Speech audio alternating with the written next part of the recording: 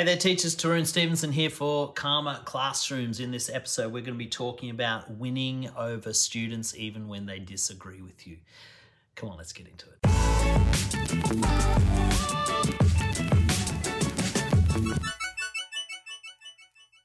Okay, in this episode, we're going to be talking about winning students over even when they disagree with you. It's really tough when a student is argumentative or disagreeable, and it can be really hard to get them to see things your way. But I want to teach you some negotiating techniques that will help you to have conversations with students that are disagreeable and hopefully win them over to your perspective. As always, this video is brought to you by my Behavior Management Blueprint. It's a free ebook and video course that you can check out with the link in the description. All right, so what's the first thing you need to do in winning students over? The first thing is you need to learn to be agreeable yourself.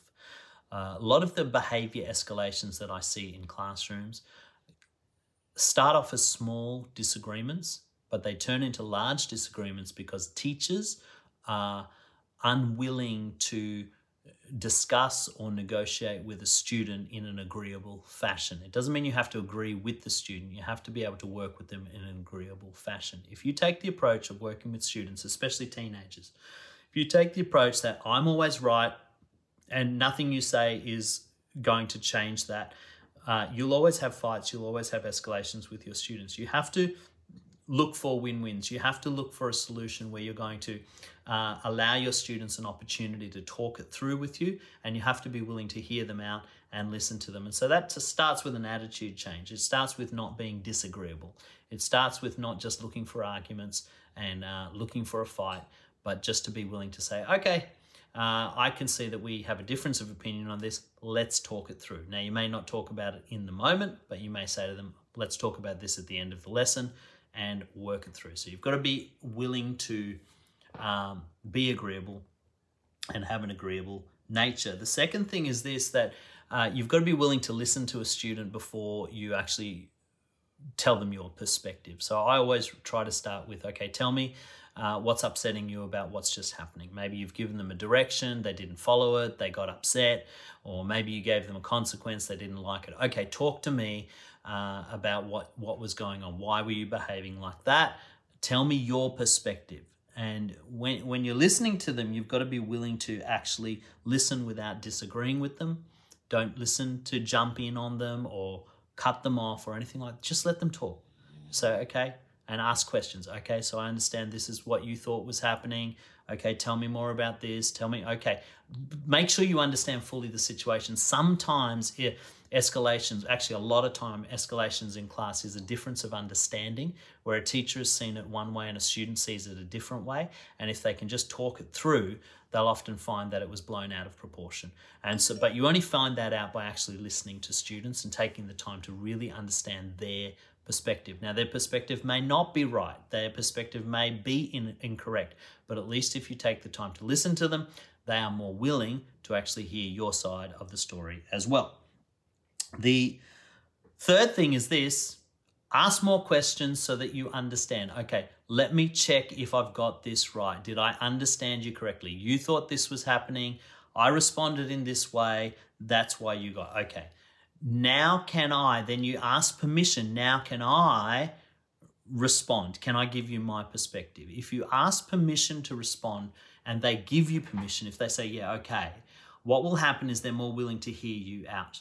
See, students who don't feel like they're being listened to or they don't feel like they're being heard are no different to adults who don't feel like they're being heard. They don't want to listen to you if you haven't listened to them. So what I always recommend is ask for permission to give your perspective. And when they say yes, they're more willing to listen to you. And then listen, as you give your opinion, what you've got to do is you've got to, and this is the fourth thing, you've got to actually acknowledge the parts of their conversation that may have been misunderstood by you. Okay, I understand that you saw it this way and I'm sorry, I misunderstood that and I saw it a different way. Or perhaps you responded in an inappropriate fashion. Okay, I understand that my response was probably a bit aggressive and I apologize for that. Now I want to tell you about what I was upset about. And then you talk about what you disagree with. So start off with finding a common ground with them. Start off by acknowledging what they've said and acknowledging that you have heard them, and then you begin to present your argument. Keep emotion out of it, okay? Kids will be emotional. You shouldn't be emotional in this. You need to stay even. You need to stay calm. You need to stay, don't shout at them, don't yell at them, don't get all worked up. Just say, okay, I understand, I hear what you're saying, now let me explain.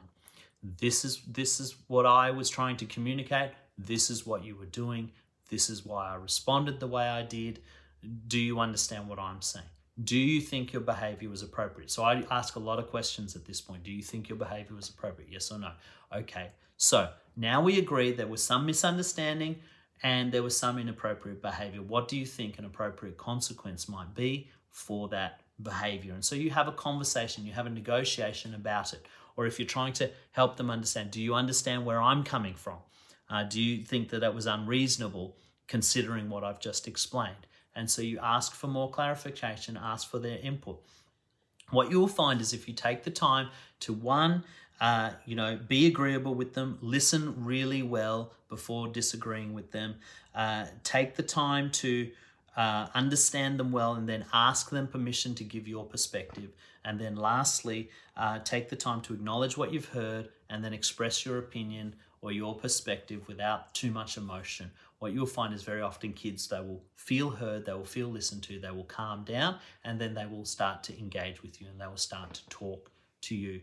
I would say, and look, I'm just plucking a number out of the sky, but when I was a behaviour advisory teacher and I got a lot of the kids that were kicked out of the classroom, 9 times out of 10, the reason they were kicked out of the classroom became way worse than it should have been, because it started off with 2 people who were just butting heads and not listening to each other, the teacher and the student. And so if you as the teacher can learn to win your students over, to have calm conversations, to help them understand your perspective, but also take the time to understand their perspective, you will find that those little escalations don't happen as often, and you will find that you keep things contained in your classroom more effectively. So that's my thoughts on how to win students over even when they disagree with you or they're being disagreeable. I hope that really helps you. And if you've enjoyed that and you'd like to learn more, why don't you check out our Behaviour Management Essentials course. It's a video course that you can get with the link below. If you've enjoyed the episode, why don't you check out our, what am I saying?